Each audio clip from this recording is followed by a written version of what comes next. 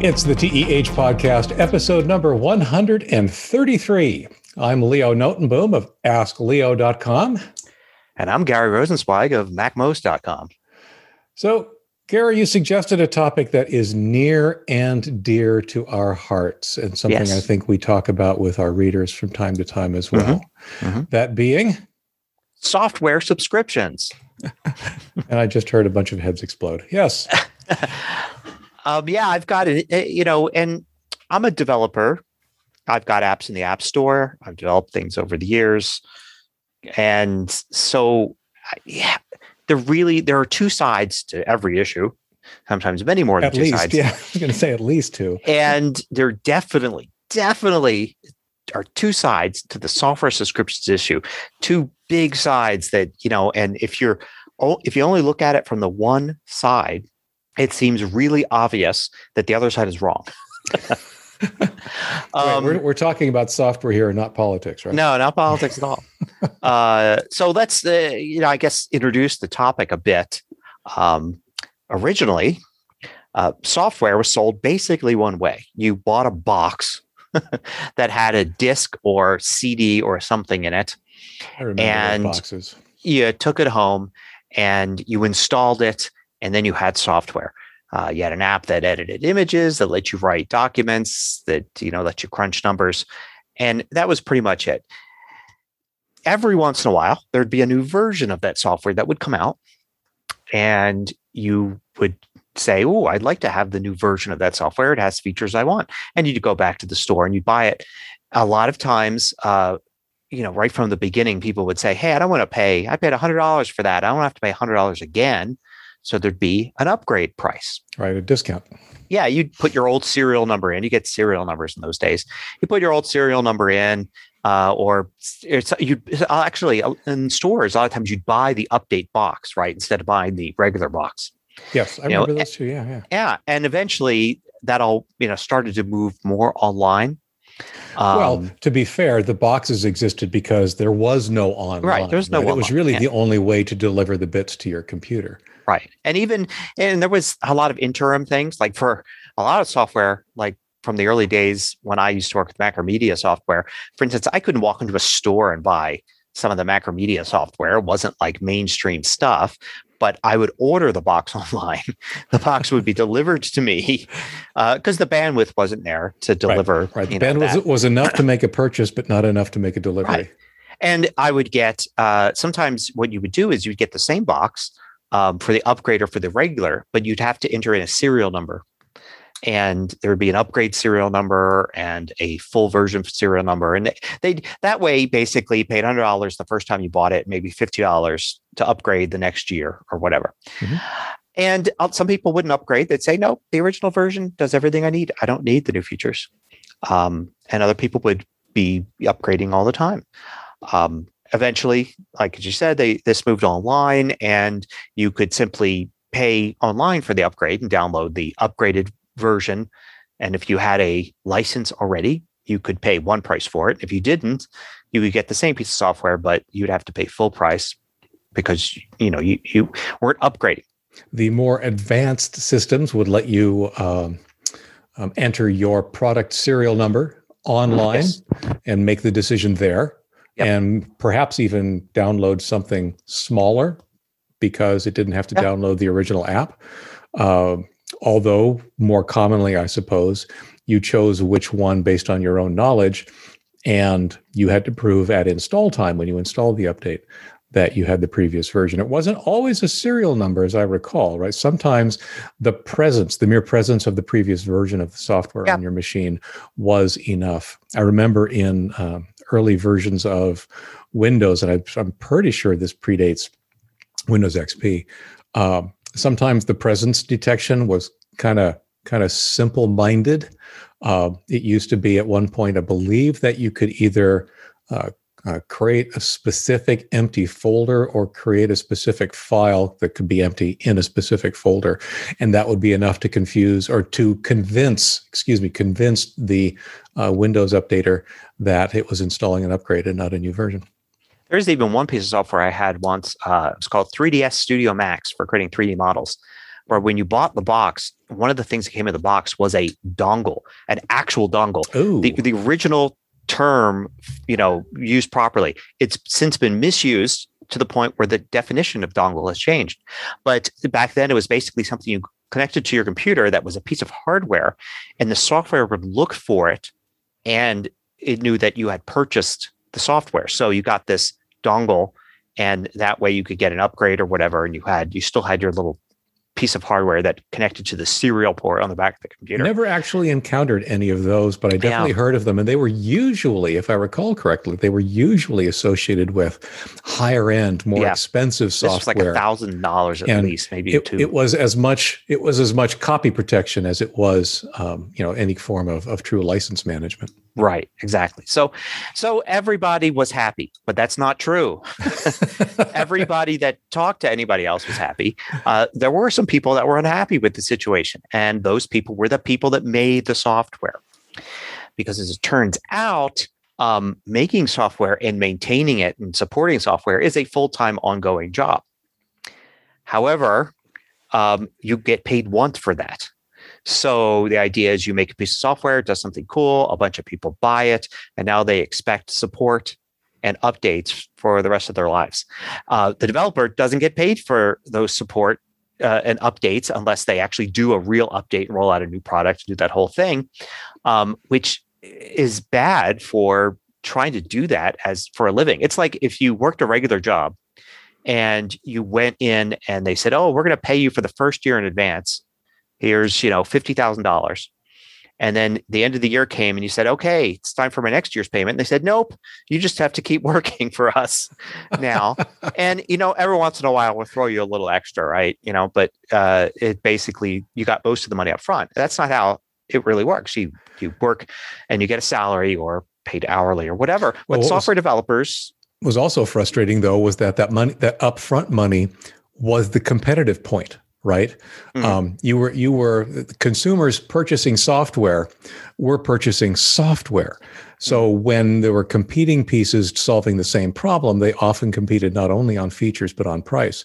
What consumers weren't purchasing, at least not in their mind, was all this other stuff, the support and updates that they would still expect, but they wouldn't pay extra for, especially not in a competitive market. Right. And if you also consider that, even if you intended to buy that software and it does like these things, a list of things for you, and you said, I don't ever need it to do more things than that. That doesn't mean that software doesn't need support, because the thing is, you're probably going to be upgrading your operating system. You're probably going to be upgrading your computer. You're probably going to be upgrading things you use with it. For instance, maybe if you buy photo editing software, the types of photos that you take, say in 1999, right, are going to be very different than what you take in 2019.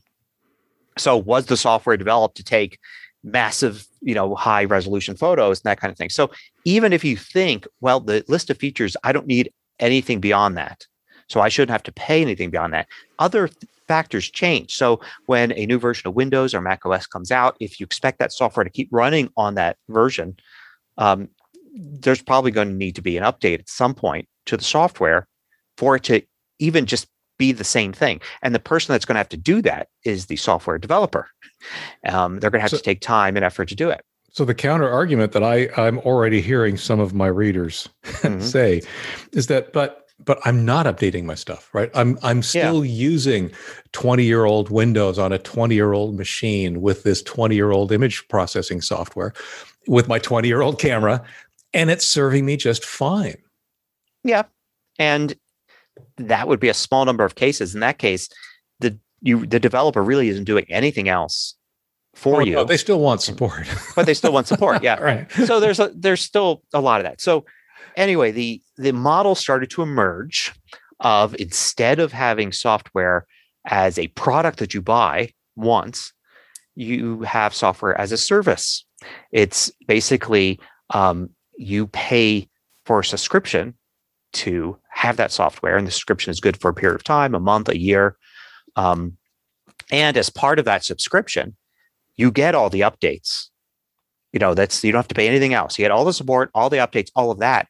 And on the other end, the developer, whether it's a large corporation with a huge staff of developers or a single person, they have recurring income that then allows them to make this their job to maintain that software. Plus, it's, well, I don't want to get into other ways that it's good, but that's, basically the real switch is the real reason for switching was basically the original model, pay once for something that you expect ongoing support for, wasn't viable.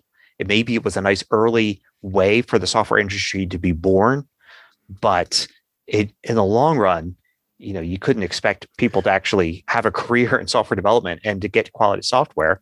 Right. But it's funny because I think that one of the differences, and I know that we'll get into a little bit of this, is that I think it's easier for people to accept this from small developers where it's clear that this is their job, their livelihood, their whatever. And because it's a small developer, it's very easy to conceptualize that, well, yeah, if they don't make money, they're going out of business. And no matter what kind of support I want or need, if they're not around, I don't get it. I think where it really, really stumbles and where it really, really came to light, at least in my world, is with Windows and Microsoft Office specifically, because it's this huge company that is making tons of money. So, why do they need this ongoing revenue? Yeah, exactly. And same thing with Adobe. Two of the biggest software suites out there right now that are subscription basis are Microsoft Office and Adobe Creative Suite. And to be clear, Adobe went they went all in, right? Yeah. Adobe Creative Cloud is subscription only. In fact, if I understand not necessarily. As I thought, I'm pretty sure that, for example, if you want Photoshop, you're getting a subscription one way or another. Whereas there are versions of the Microsoft Office applications that you can pay one time and get one version of. There's a reason why I think that's a silly idea, but we'll get to that a little later. But like I said, I thought Adobe went all in on that. No, there are versions. So, for instance, there's Photoshop LE that you can get. That's not a subscription.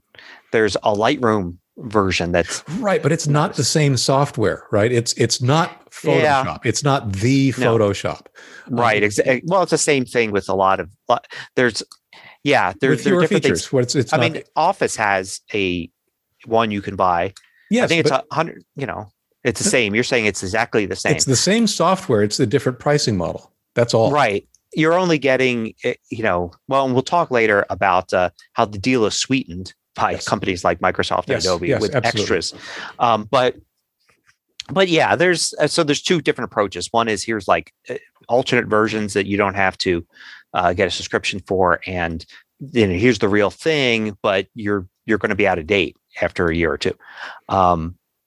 So yeah, the thing about a big company is there's still developers there. There's still real people, real software developers sitting coding the stuff. The teams range in size.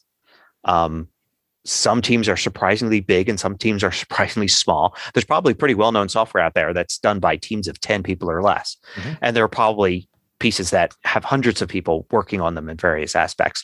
But the entire team itself gets paid. They're salaried employees. And the idea is that, if the revenue model is an ongoing subscription, then you have, okay, this is how much is coming in for the product.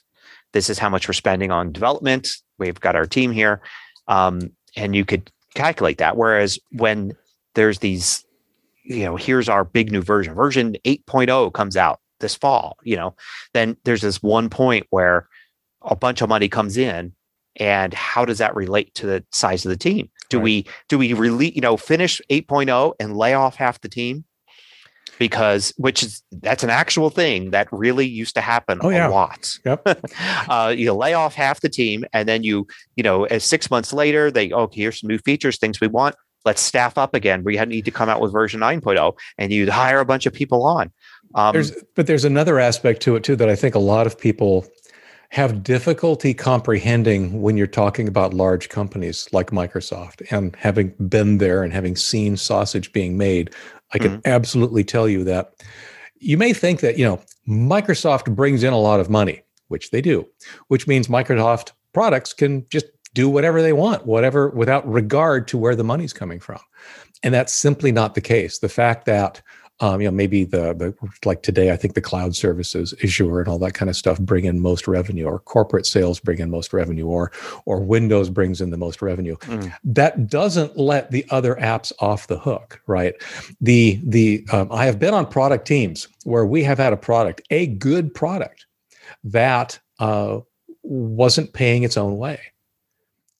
You still have to pay your own way within those companies. Even though the company's making money hand over fist, if your specific product isn't pulling in revenue to justify its existence will no longer happen, right? It's going to go away. That's the nature of any business. Yes, there might be a larger buffer in a large company because they've got much more financial flexibility. But the fact is, the bottom line is still very much the same. Products justify their existence by the amount of revenue they generate. And if they don't generate enough revenue in a large company, the projects get canceled. In a small company, the company goes under. Oh, yeah. No, definitely. Or individual employees. I mean, lose their job or don't get their raises or whatever because the product isn't succeeding. And, they may look at it and say, it may not always be what you think it is. It may not be the board of directors sitting around saying, we're going to take software product X and make it a subscription service. Now, it may actually be the team of 20 developers and the project lead that sits around and says, I can guarantee you it's closer to the bottom than it is to the top. Yeah. Right? We need to, moving forward, we're going to propose to the company that our piece of software goes subscription instead because and I should also note there's a third party here, kind of a virtual party. There's the software developer, there's the user, there's also the product. And when you look at the product itself as it's kind of an entity, a weird thing happened back when these major versions needed to come out. They needed to come out because they needed to make money. And a lot of times they were annual. Sometimes companies were every other year, every 18 months. But you need to come out with this new version and you need to make sure that you hit we bring in this amount of money with our new version.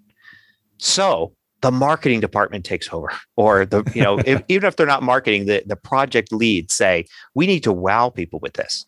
What can we stuff into this new version? Yes. That will get people to buy it, to upgrade, to do all this. Now, to be fair, again, having been one of the sausage makers, it's not about feature stuffing. It's about what features can we identify that will add value to our product. Granted, there are going to be the random, pet projects that somebody believes in that nobody else does, feature stuffing. But I don't want this to sound like they're adding features for the sake of adding features, even though in a way they kind of are, right?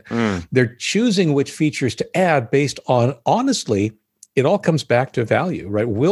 Are people going to be willing to pay money for this new feature? If the answer is yes, then great. It's a feature that can get added to the product. If the answer is no, I guarantee you there are floors littered with features that never made it, right? Because nobody thought people would actually pay money for it. Well, I'm going to challenge you on that a little bit and say that there's two types of value. There's actual value and perceived value. And, a feature that may be actual value might be something that, say, optimizes how the software works, but doesn't give the developers a bullet point to add saying version 8 includes this, but it takes a lot of effort to do. And the users of it will appreciate it once they have it. On the other hand, there's ones that have perceived value, which may be flashy. Now you could do 3D flashing text with our, whatever it is. And it sounds cool. And it's like, ooh, I want to play with that. But when you get it, it's actually like not as valuable as you thought. The old way, the way of encouraging people to spend money on an update to the software, it rewarded the things that are the highest perceived value. Yes. Whereas the subscription method now takes that away. First, reduces it. It reduces it, but it makes it I think the things that have actual value get a slightly higher priority than they would have had otherwise. You're not pressured to say, we need to make sure this version, like if you're in version 8 and you're planning version 9 and 10, you may go and say, oh, there's stuff we want to make version 9 like really solid and do all this. And then in version 10, we'll add these cool flashy features. And say, no, we need to move some of those up because we need to make sure we sell enough boxes of version 9. That is sausage I recognize. Yeah. So the idea is that you could be more honest about what goes into the versions. Say, look, we really need to make this better or that, even though it's not as flashy. But now, since it's a subscription, we can maybe prioritize things a little bit better. And also, of course, not having a big, like, this is the time we're doing the update and this is when the new features go in. You can, instead of introducing 10 new features in one big update, you can introduce 10 features, one each month with the subscription service, right? Which in the end will, I think, make users happy instead of saying, oh my God, everything changed. Everything's different. They did all this. And, I think that the complaints you and I will hear, and admittedly, in both cases, it's from a subset. Most people are actually pretty reasonable about this, but the set of people will change from everything changed to, oh my God, it's always changing. Right? Yeah. Because if you're releasing a change to it, once a month or something like that. Constantly new changes. Yeah. So I think change, we've talked about change. It's almost its own separate topic. Change is inevitable. The real question is what is the delivery approach that best serves you as a consumer? Yeah. Well, it has to be, I guess you look at it from both sides, right? So, and we've looked at it from the developer side. And it's really obvious why it's better for developers, gets them to keep their jobs. They can, the smaller developers or even those on a team can actually have longevity in what they're doing, that kind of thing. But from the user perspective, users, in general, the reaction we hear the loudest anyway is the negative reaction. Mm-hmm. Probably some of that is the whole squeaky wheel thing. Of course. You don't see people that say, oh, okay, a subscription makes sense, shouting that from the hilltops, right? Going onto forums and saying, I am so glad the developer is doing this sensible thing. No, you just get the complainers. That's what you and I do. Yeah. You get the complainers, of course, having a louder voice in any kind of thing. But from the user perspective, it seems, first of all, sometimes like you're spending more money. This $100 a year, that's way more than I was spending before. It's not always the case. Right. And, sometimes you had software, usually when it goes subscription, it goes cheaper than what it would cost you if you always update it. Yes. Like if you bought the annual updates and you looked at that as a subscription, when the software goes subscription, you're actually now paying less. It's on purpose. That's one of the arguments I have with people all the time about Microsoft Office, because it is, honestly, to me, it's a no-brainer. There's just no thought required. Getting a subscription for $100 a year to all of Office on up to 5 machines is across platforms, by the way, both Mac and PC. Yeah, it is just so much less expensive than buying one product and one of the programs. Maybe you only care about Microsoft Word, but even if you only update it every other year, you're still paying more for a significant amount less. Yeah, it feels weird. What's missing, and I just realized this. I think one of the things that people miss. And I mean that in terms of, they wish they had, or they feel the lack of, is control. In other words, that every other year choice is a choice, whether or not to upgrade, whether or not it's part of your budget this year, whether or not the program's meeting your needs, whether or not the new program has the features you want, yada, yada, right? The list of things that in the past marketers would have pushed on to try and make sure that the answer was always, yes, you want this. Yes, you're willing to pay the money. Consumers, in a sense, once they subscribe to something, they're giving up all that choice. Mm-hmm. That software is going to update. That software, you are going to get all 5 Office programs, even though you might only use 1 or 2. So it's there's a mental block there. I think I don't even want to call it a block. There's a perception, I think, that a lot of marketers are missing, that people care about choice. They really do.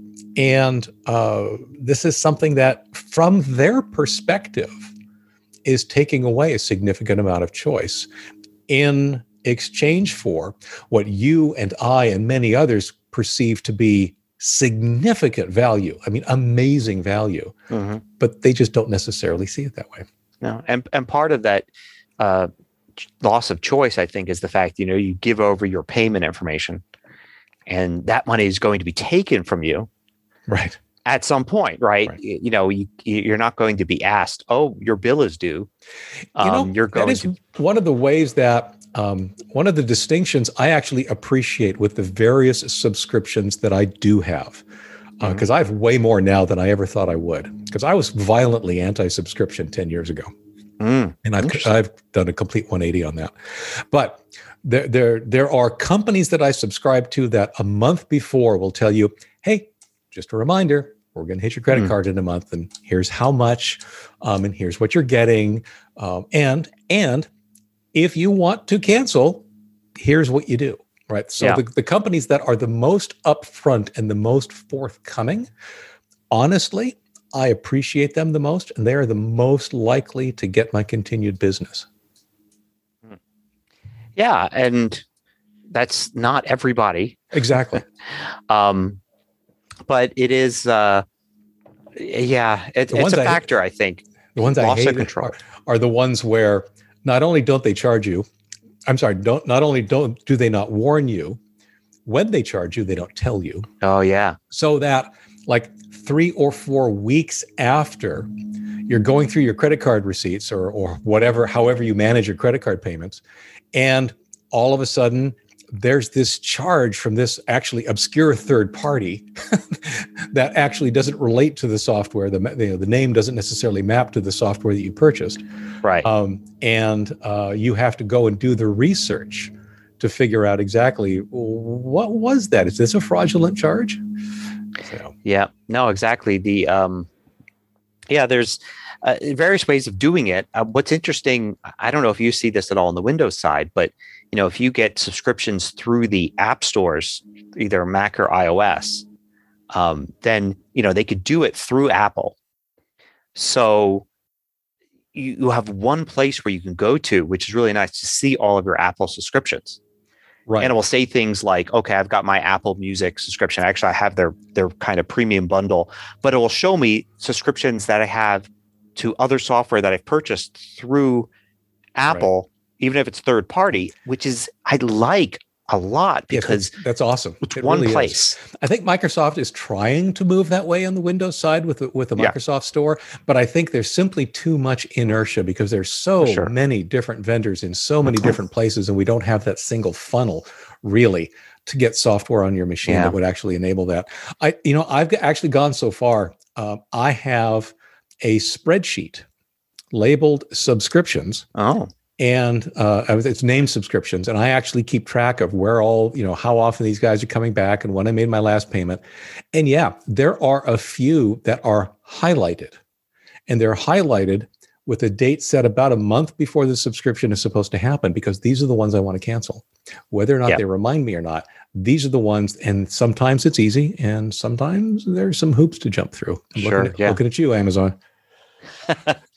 Now, also from the user perspective, a very common thing I hear, and I don't think it's a majority of people at all, or even close to it, but I think these are the loudest voices, are the people that get some software. It could be Microsoft Office, it could be Adobe stuff, and they're not pro level, right? They're just regular users, but they enjoy using, say, Photoshop, and they don't want to pay this annual subscription. They're using an older version of Photoshop. They don't want a new version.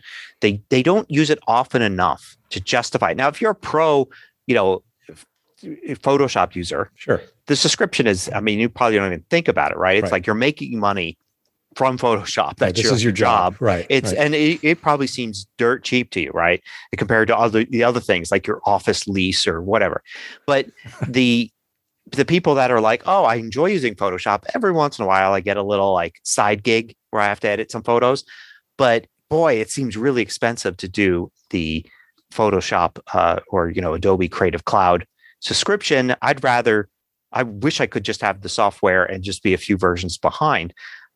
I hear this the most when it comes to software subscriptions. And this is what gets a lot of people to switch, actually, because there are a lot of alternatives to Photoshop that are out there. And people switch to them because they say, oh, I'm switching to Pixelmator or Affinity Photo because it's one-time payment and I don't have to deal with subscriptions. Of course, the thing that makes me a little scared about that is like, well, what about the poor developers at Affinity and Pixelmator and other similar apps that are now doing this as a one-time payment, but at some point they need to somehow compete with in terms of like paying their employees or themselves. Right. It's just one person. Like you can't. It's not sustainable. If it was sustainable, the companies would still be doing it. So it's great to say, I'll switch to Affinity Photo from Photoshop because I'm sick of paying every year for a subscription. I worry about what's going to happen in the long run. Can that really be sustained by Affinity, for instance? It's unclear. It's funny because there are some companies that are definitely backed into a corner with this kind of stuff. There's some utility software that I occasionally look at and evaluate, and I subscribe. It's a subscription model, like a lot of this stuff is these days. Mm-hmm. And they got desperate. They seriously were in a revenue crunch, and what they did seemed incredibly counterintuitive, but they were basically borrowing from the future.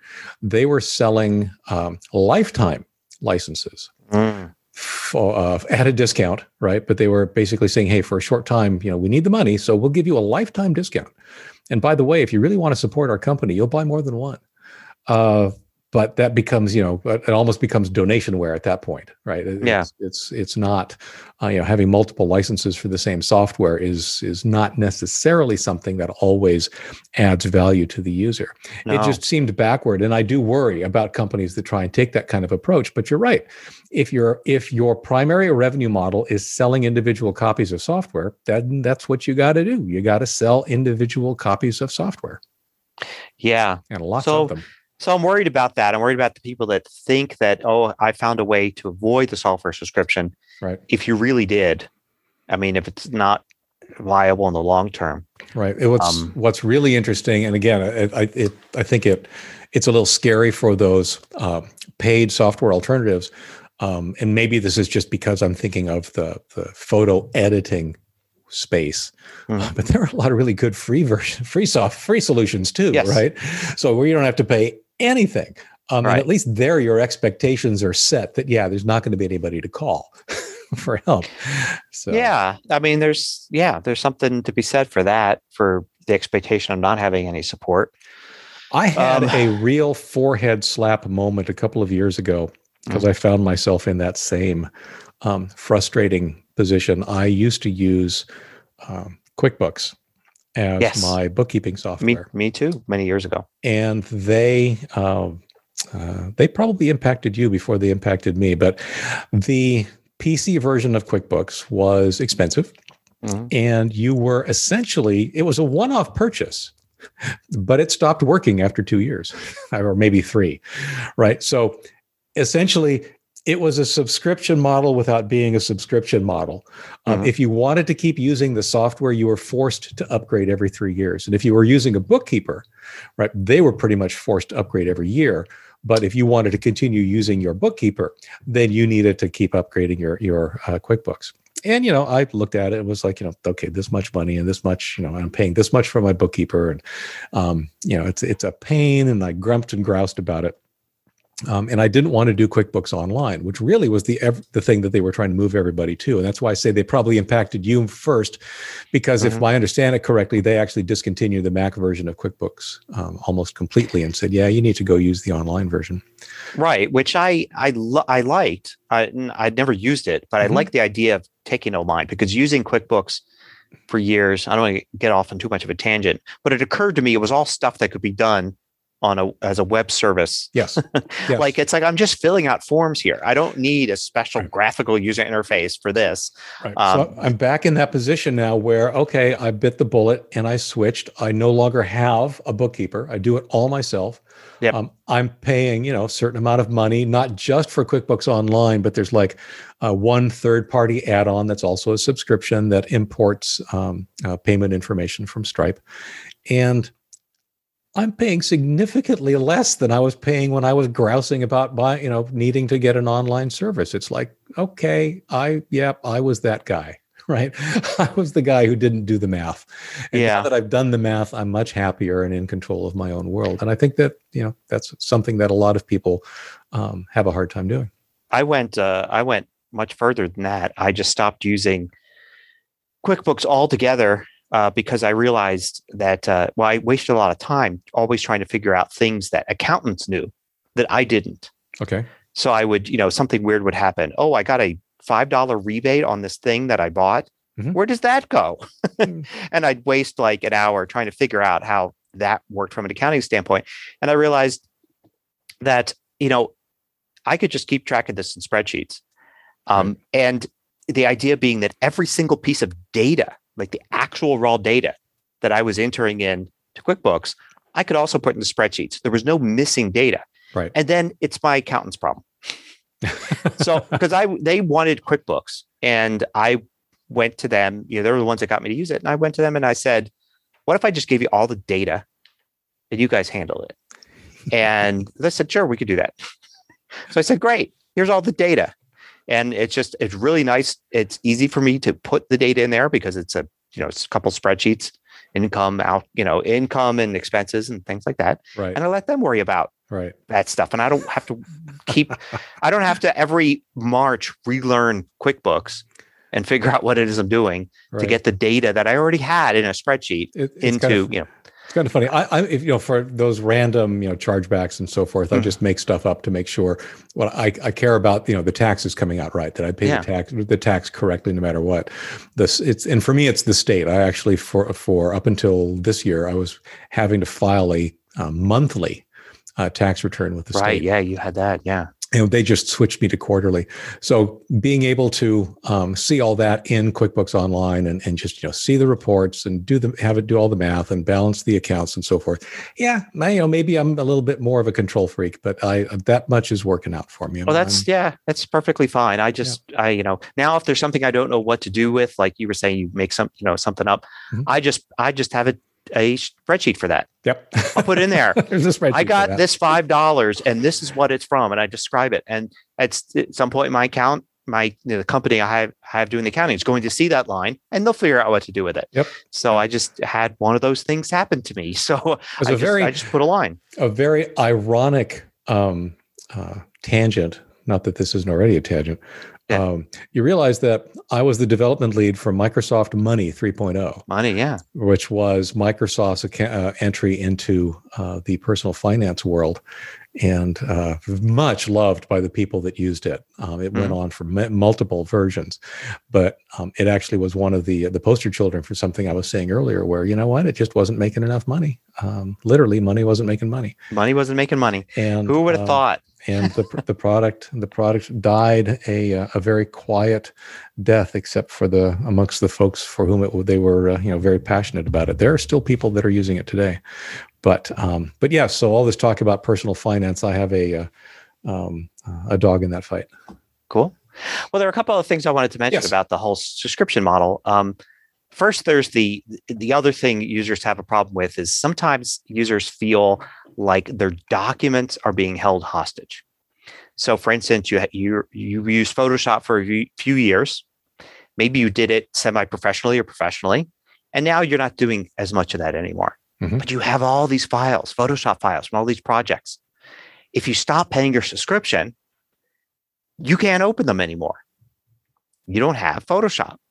So, this could come up. Imagine a graphic designer that has a bunch of clients, and maybe one client comes back every year, update our real estate brochure, for this apartment building or whatever it is. Okay, every year, January, they pay me $500 and I do this update. And now you get a job doing something else. and you're like, I don't need Photoshop anymore. I don't use it for anything else. But you still have this one little $500 a year job in January. Well, you can't open that Photoshop document without Photoshop, or, as I'll explain in a minute, you can. But you kind of feel like I need to keep paying this ransom to Adobe, or my documents are basically not accessible. The original ransomware. Yes. Yeah. And that's a kind of a legitimate feeling. And I don't think it's the kind of thing where there's like some, people in Adobe with, twirling their mustaches and saying, ha, ha, ha, we've got them. I think really it's a problem, probably a problem they'd rather not have. Solving it is kind of tricky. They can't produce a standalone version of Photoshop. Else, a bunch of people would jump to it and all that. So how do you deal with it? One way to deal with it is a lot of times things like Photoshop can be opened in other apps. You just got to get one of those apps.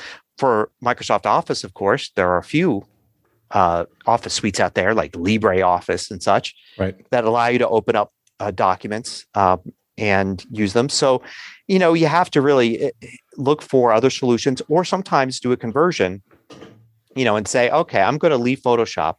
I think these projects will be ongoing. Let me convert them, export them in a certain format now before I cancel my subscription. And then I'm going to switch over to using, Affinity Designer or something like that. Right. And so it's tricky, but it is kind of an area that's I don't know. For some people, it's a problem. A lot more options than people realize, but there's also a lot fewer options than we would like. The problem, and I can speak to this on the Microsoft Office side, the problem with alternatives like LibreOffice, OpenOffice, those kinds of things. There's a bunch, even Google Docs, right, which is a great way to deal with a lot of this. If you are just looking for a tool to use, they're all great. Yeah. If you are looking for a tool to use to exchange Word documents in high fidelity with other users of Microsoft Word, they're not. Because while they understand the file format and they won't lose any of your content, there's a really, really good chance it won't look quite the same. And if that matters, then very often only Word will do. Or only Excel will do. I mean, even like Excel's a great example, right? There are some really, really esoteric functions that you can use in spreadsheets that I don't believe are anywhere else. Right. Yeah, definitely. And yeah, you can't. You're stuck, and there's no good solution for that. Correct. I'm kind of in a situation like that with my, Adobe Creative Cloud subscriptions, one of the most expensive ones. I don't use Photoshop enough to justify it. I don't use Illustrator enough to justify it. I don't use almost any apps that Adobe provides enough to justify it, except for Adobe Animate, which used to be called Adobe Flash. I have a whole bunch of apps that are in the App Store that are developed using Adobe Animate. I don't use Adobe Animate on a daily or even monthly basis. It's been a long time since I opened it. So why can't I just get rid of the subscription? Well, I could, except that if then I need to suddenly update one of my apps for some reason, security reason, updating for some API or something, I wouldn't be able to open the source code without having Adobe Animate. And I can't have Adobe Animate without the subscription.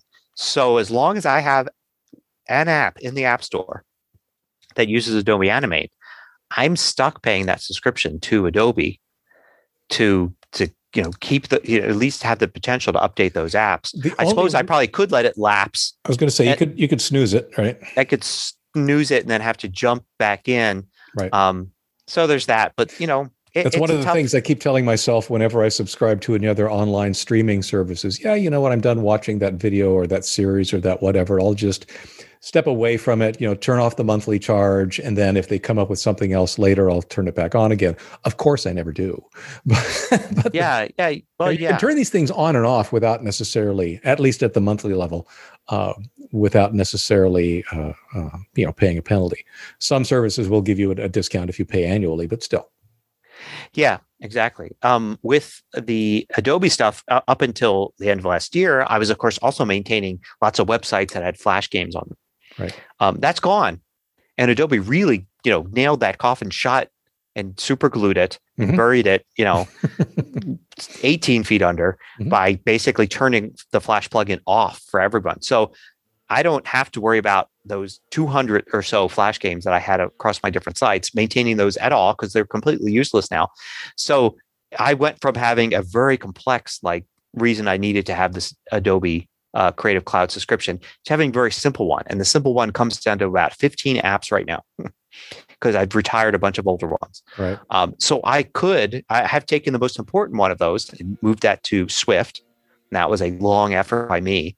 I could, chop off the long tail and do a few more apps like that and get to the point where I maybe had 5 or 6 or 7 apps all converted over to Swift, no reliance on Adobe at all, and save myself $600 a year. But I'm not quite there. It's something I think about, right? And that's the first step, is thinking about it. Right. So maybe in a few years, I will be there. A few more years of paying Adobe. Now, Adobe and Microsoft Office are really good examples of another thing that goes on with subscription services, and that's added value. A lot of these subscription services, to entice you, they'll add things besides just the software. Right. One of those things like Adobe adds right off the bat is more software. Yes.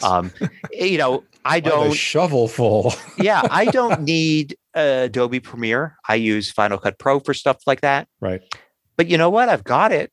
Yep. If I need it, I don't use Adobe Illustrator more than a couple times, but I got it. They have a whole bunch of other apps that do weird and interesting things that every once in a while I play with. They have this one that allows you to animate cartoons, and that was fun to play with for a bit. And sometimes I almost think of an idea I might be able to use that for. So it's an advantage. It's like, oh, all this cool software that I could be using is really cool. Every once in a while, Adobe Acrobat Pro, right? I have no real use for that. Right. But every once in a while, somebody asks me something, or I decide to see if you could do something as a PDF. And it's really cool to be able to quickly download that, because I have the Creative Cloud thing to play with. There's features in Acrobat DC Pro that I think just aren't in the regular version that I think I use all the time. I think these are features that are pretty unique to the Pro version, like rearranging pages, removing pages, combining PDFs, all that kind of stuff. Yeah, it's just very natural in the Pro version, and that makes my life easier. InDesign, Adobe After Effects, there's a whole bunch of stuff. So that's the first thing that, and you could say the same thing about Microsoft Office. Maybe you have it for Word, but if suddenly you need to do a PowerPoint thing, you've got that. Yep. The other thing is a lot of them throw cloud storage at you. Both Adobe and Microsoft do, which could come in handy. And it's maybe not the reason that you get the subscription, but once you've got it, it's like, oh, okay. And there are other things. Adobe throws there's some fonts and other stuff. They have a stock photography thing, which is excellent, which is I love, but that's not part of Adobe Creative Cloud. Right. I wish it were. I wish that would make it pretty compelling. Would make it compelling. And I only pay, I think I pay $30 a month for that. So really, I mean, boy, I would stop thinking about converting my apps if Adobe Stock was part of it, because then it'd be like, oh, well, I'm getting a lot of value just from Stock itself. But I have to pay $30 a month for Stock all by itself. And so there might be other things that other developers also offer that could sweeten the deal. Right. And what I find fascinating about, so Adobe, you can install that software on 2 machines. They call it one machine and a backup, but in reality, it's 2 machines. And that's nice as far as it goes. But for some of us who, for whatever reason, are machine crazy, it can actually be a bit of a problem at times. Microsoft's deal is just amazing. The 5. Well, it's even better than that. So you can install it on 5 different machines in the same quote unquote family, whatever that means. And of course, there's nobody running around checking to see what you're doing. But you can also share your subscription with other people, at least at the OneDrive level. So you get like a terabyte of cloud storage that, already then you've got like 6 terabytes if you share it with other people. And, those other people, like, I'm sure you have multiple accounts of your own. as I do. I have more than one Microsoft account, more than one Gmail account. My wife benefits from the fact that I have the OneDrive storage because it's then just throw in part of what she's got available to her as well. I mean, it's that kind of stuff is pretty amazing. The one that cracks me up is, did you know that when you get a Microsoft Office subscription, you get a certain number of minutes on Skype? Interesting. People are apparently still using Skype. Yeah. The two surprises there. Exactly. There's so a lot of aspects to the whole thing. And hopefully, I don't think we necessarily presented any solutions, but we did present what I hope will be understanding. I think what you said earlier too was that the first step is to think about it, not just react to it. Because if you think about it, and I'm not saying the answer is going to be the same for everybody, for sure, but in no way. But if you think about it, you might find that, if you could just get yourself past that initial reaction of, I don't like subscriptions, as I had to do, you may find that not only is it a good value, it's a better value than you ever thought. Depending on how you use it, what other machines you have, all the different, whatever comes bundled into the subscription, et cetera, et cetera. The reality of the situation is that it is the model that we're all moving towards. And in some ways, it really shouldn't surprise you because you've been doing subscriptions for decades. What is your email service but a subscription? What is your ISP but nothing more than a subscription? Mm-hmm. What is your telephone? Nothing more than a subscription. If you don't want to pay every month, great, you don't have a telephone. That's kind of sort of the model we're working on here.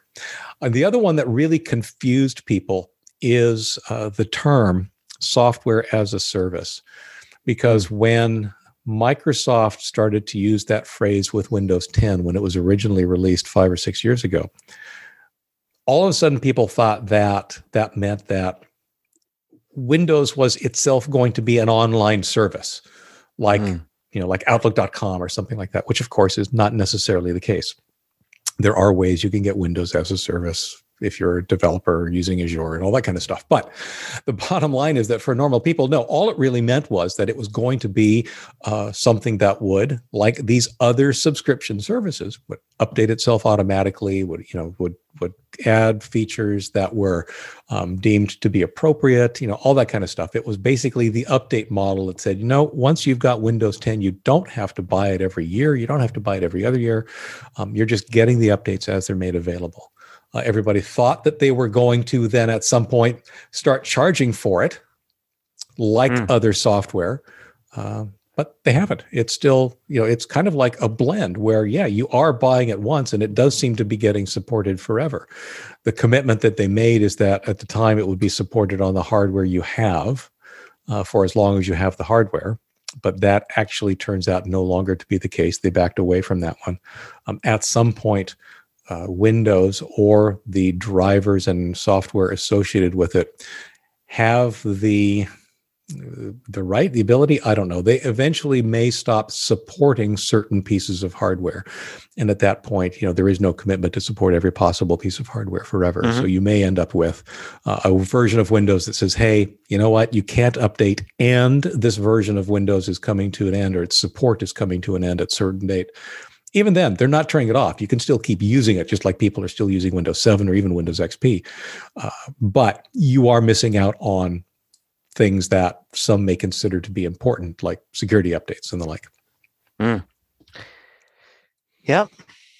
So I think we've thoroughly discussed the topic. Just get a Microsoft Office subscription. I'm not making any money from saying so either. Just do it. It's the right thing. It's cheaper in the long run. Trust me. If you need it, if you use this stuff at all. But think about it. Yeah. Don't write. Cool. So speaking of cool, what have you seen recently here? Yesterday or the day before, I finished a book.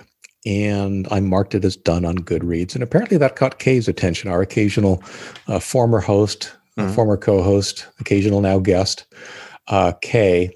And he recommended to me via Goodreads a book called The Elements of Eloquence.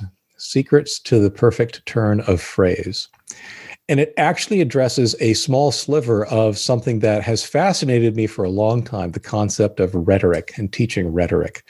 It's not something we do anymore, but it is something that apparently was huge in centuries past.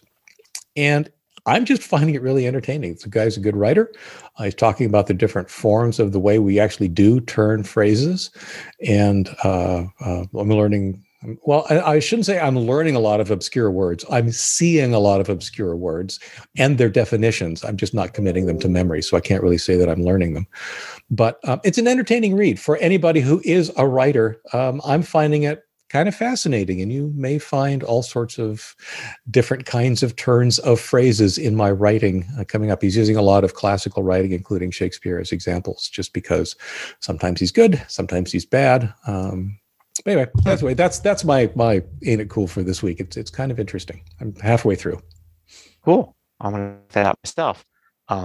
See, on Apple TV Plus this last week started a new series started that isn't getting as much attention, I think, but it watching the first 2 episodes, I think it deserves some attention.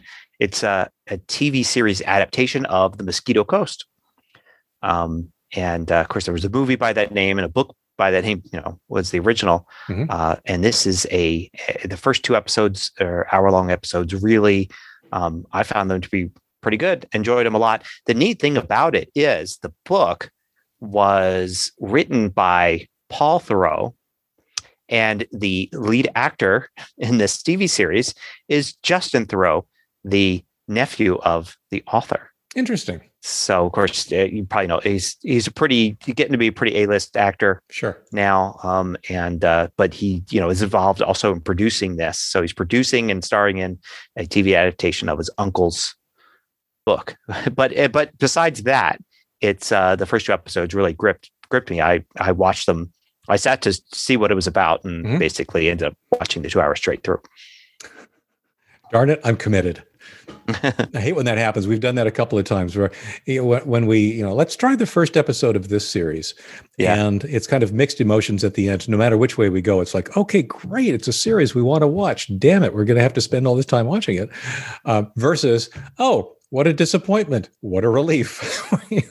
So, on the blatant self-promotion side, this time I'm going to do something a little bit different. I mentioned to you, Gary, earlier that I was going to be donating platelets today, and I did so earlier today. Platelets, for those who don't know it, are a component of your blood. They actually take your blood out and run it through a centrifuge and then give most of it back. I wrote an article on what it's like to donate platelets, and it is part of a Medium publication that was started by one of our other former co-hosts and now occasional guest, Randy Cassingham, called What It's Like To. It's a series of articles on what it's like to do or experience or see various things. Very interesting series. They're all short. They're all like 500 to 600 words. They're easy reads. And my entry into the fray was what it's like to donate platelets. That goes into what I just described in a little bit more detail. Cool. As far as for me, the AirTags came out. We talked about them last week. Yep. And I got them, and I did a video, just basically the basics of how they work and all of that. So I'll point to that video. I'm assuming you haven't lost your dog yet. No, I haven't even. The problem is that the kind of collars and cases and all that aren't really out yet. I mean, you can get the official Apple ones, and Amazon has a ton listed with beautiful pictures, but they're all like shipping the end of May. In other words, they haven't even been produced yet. Somebody threw a graphic up there and then sent an order off to a factory and all that. So I don't really have a way to, but I am planning on doing all sorts of things. Tests. I already did a test where I left my phone in the car and walked around a park for a while, and my phone was recording its screen while I did the walk. And sure enough, it did capture. As I walked around, I kind of noted mentally as I was walking by people and said, I wonder if any of them has an iPhone that's picking it up. And at one point, when I got back and looked at the recording, it shows that I was not the middle, but in the lake. And I thought, oh, well, it's not that accurate. Then I remembered, wait a minute, there was somebody in a paddle boat right there. So of course I'm walking right by the edge of the lake. He had an iPhone. And they, it was a family, and somebody had an iPhone, and they picked me up. And of course, all they know is that location. They don't know where I am. That's awesome. So it sends that location and the device ID in. So that was, even though at first I thought, oh, not that accurate. Then I thought, oh, extremely accurate. It got the paddle boat. Yeah. Yeah. I'm looking forward to hearing more of your exploits with that. I don't know if you saw, I'm sure you saw it. There was one of the teardown sites actually tore one apart and determined that they were able to drill a hole in the case for a keyboard. Yeah, I'm sure. I'm sure that like nukes the warranty, such as it is. But it'd be tough because the battery, the CR2032 battery, is pretty much, it takes up the whole. So you'd have to draw it right near the edge, drill the hole right near the edge to avoid that battery. I'm assuming these things are water resistant, at least. They're water resistant, yes. Right. So getting a little wet in the rain or whatever is not going to hurt them. But drilling a hole in it is a bad idea. Yeah, anything more, you're going to want to put it in a case anyway. Yeah. So. Awesome. Well, that sounds like another episode wrapped up. And look at that. It's exactly. Yeah. How do we do that? I don't know how we do it. I don't know either. The show notes for this week are out at tehpodcast.com/TEH133. If you've got a comment or a question, you'll find us on Facebook and Twitter at the TEH Podcast. And of course, you can always leave your comments on the show notes page. Thanks, as always, for listening, and we will hear or see or do something again next week. Take care. Or the week after, probably. Okay. Yeah. Okay. All right. Bye.